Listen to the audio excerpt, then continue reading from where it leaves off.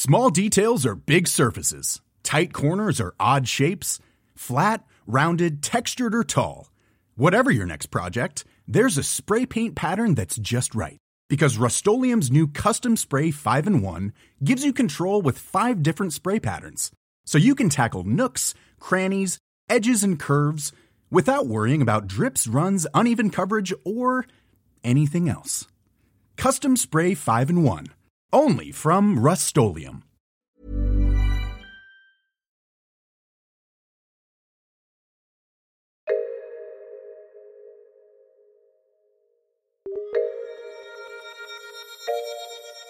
Welcome to Top Stories. I am Andy Zaltzman, rummaging in the Bugle archives once again.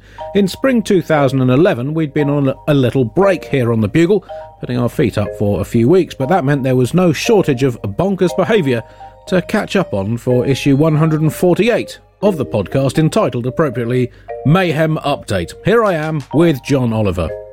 Top story this week, Mayhem Update! Well, it's been 3 weeks since we last did a proper Bugle, and what a 3 weeks it's been. It's very much been like a Ukrainian sausage, absolutely stuffed full of unpleasantness. And if we ever break... Take that, the Kielbasa industry. If we ever break for 3 weeks again, Andy, and similar world events take place, I think we need to seriously consider never taking another Bugle off. I just could not have it on my conscience. Now, some people choose to spend non-Bugle weeks by getting on with their lives, but I know that some other people prefer to hibernate rather than engage with the world, pack themselves into a box stuffed with straw, poke out a couple of air holes, get cosy with a water dish and some carrots to keep them going, only coming out when the next true Bugle is ready. And to them I say this: welcome back, welcome back! The world is absolutely fine now, everything's okay again. Just kidding. I'd get back in the box if I was you and give the world another few weeks to sort its shit out.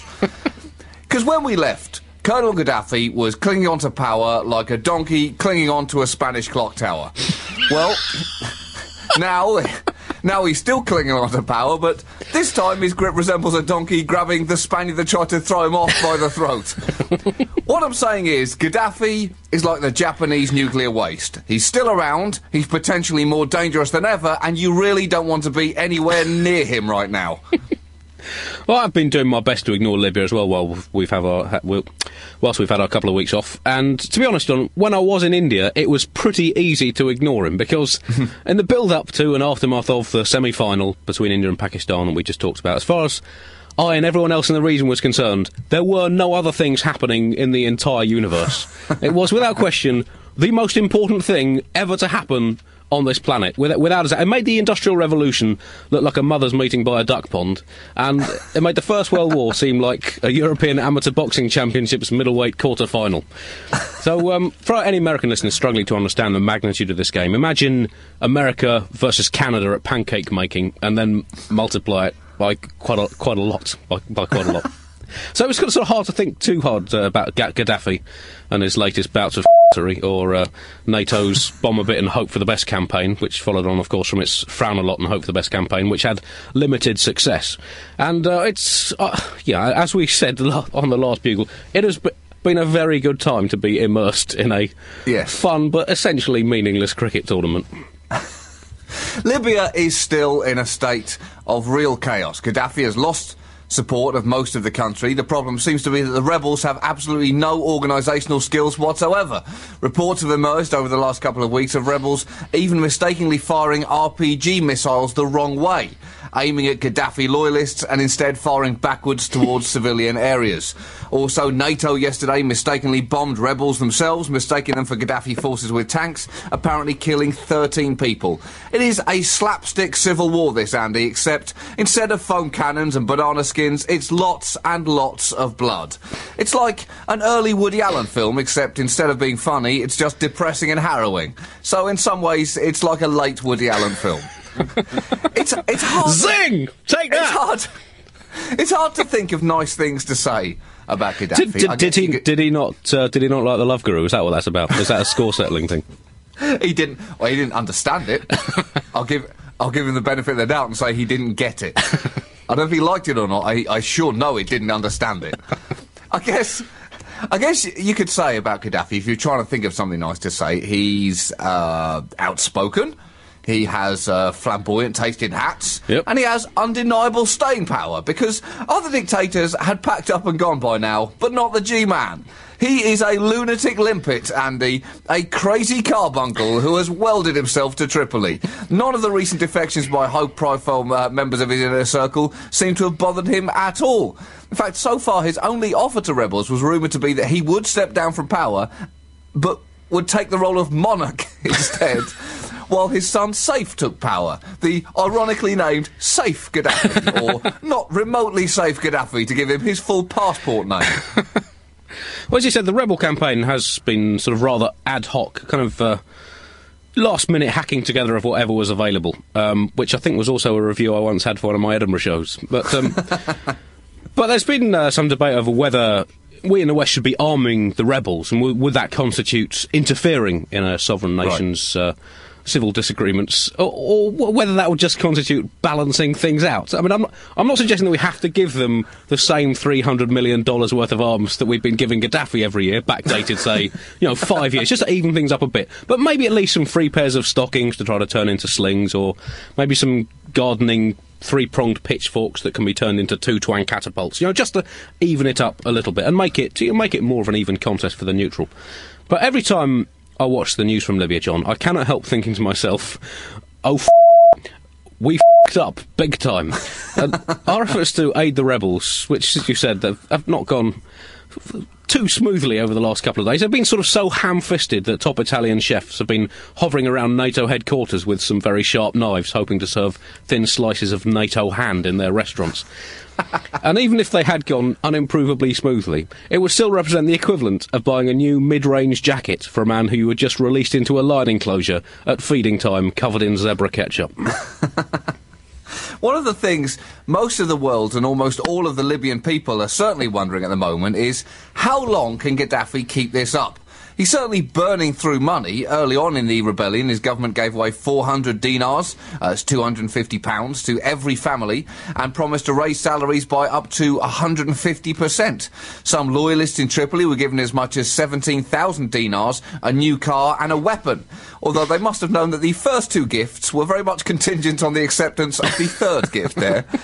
And the foreign mercenaries fighting for Gaddafi, of which there are reportedly thousands, were reportedly being paid as much as $10,000 to sign on, with a daily wage of up to $1,000. And that is a lot to bankroll indefinitely. And sure, Gaddafi has probably plundered a decent amount of money over his 4 decades in power. And sure, Libya has gigantic gold reserves to delicately complement its massive oil reserves. But can Gaddafi really trust himself to spend that money on his own militia and not fritter it away on more crazy private Beyoncé concerts? He's his own worst enemy, Andy, as well as the people of Libya's worst enemy. Well, apparently, and this is an interesting development, that Kelly Rowland has sided with the rebels, and her and Beyoncé are going to have a sing-off to next weekend to try and help resolve the issue. One of the concerns the international community clearly and understandably has surrounding the rebels themselves specifically is, who the f*** are these people? Are they the standard fare death to America rebels? Or are they more like the Egyptian Facebook hipsters? Do they think that America is the great Satan or, an acceptable Satan? Well, because the thing is, we knew who the Egyptian protesters were. There was the Google guy crying on TV. It was the Facebook revolution. The problem is that we only see Libyans now diving for cover as rockets narrowly miss them on TV. Are they on Tumblr? Are they on Twitter? Have they learnt nothing from the Arab Spring, Andy? You have to use social media. Get all your frustrations and dreams from the last 4 decades out and communicate them in 140 characters or less.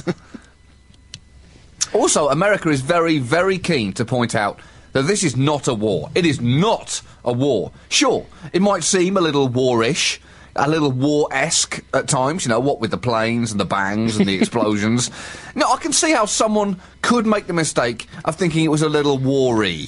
But they would be wrong, Andy, because this is, in the words of Deputy National Security Advisor Ben Rhodes, a kinetic military action. How can he say those words with a straight face? You have to believe that when Ben Rhodes got home that night and Mrs. Rhodes asked him how his day at work was, he just looked straight at her and said, "It was f***ing terrible." I don't want to talk about it. That was another Bugle Top Story. Thank you for listening. More slices of satire gone by tomorrow.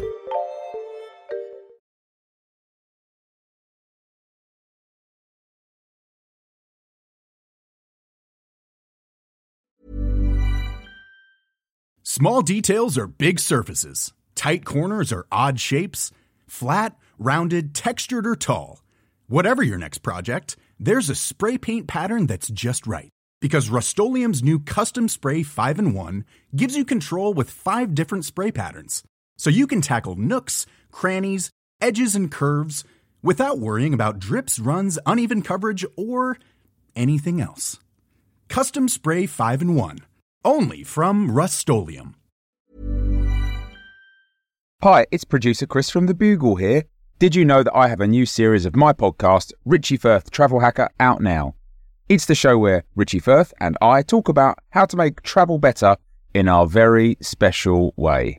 In this series, we discuss Lime bikes, Teslas, the London Overground, and a whole bunch of other random stuff that possibly involves wheels or tracks or engines of some variety. God, what a hot sell this is. I mean, you must be so excited. Listen now.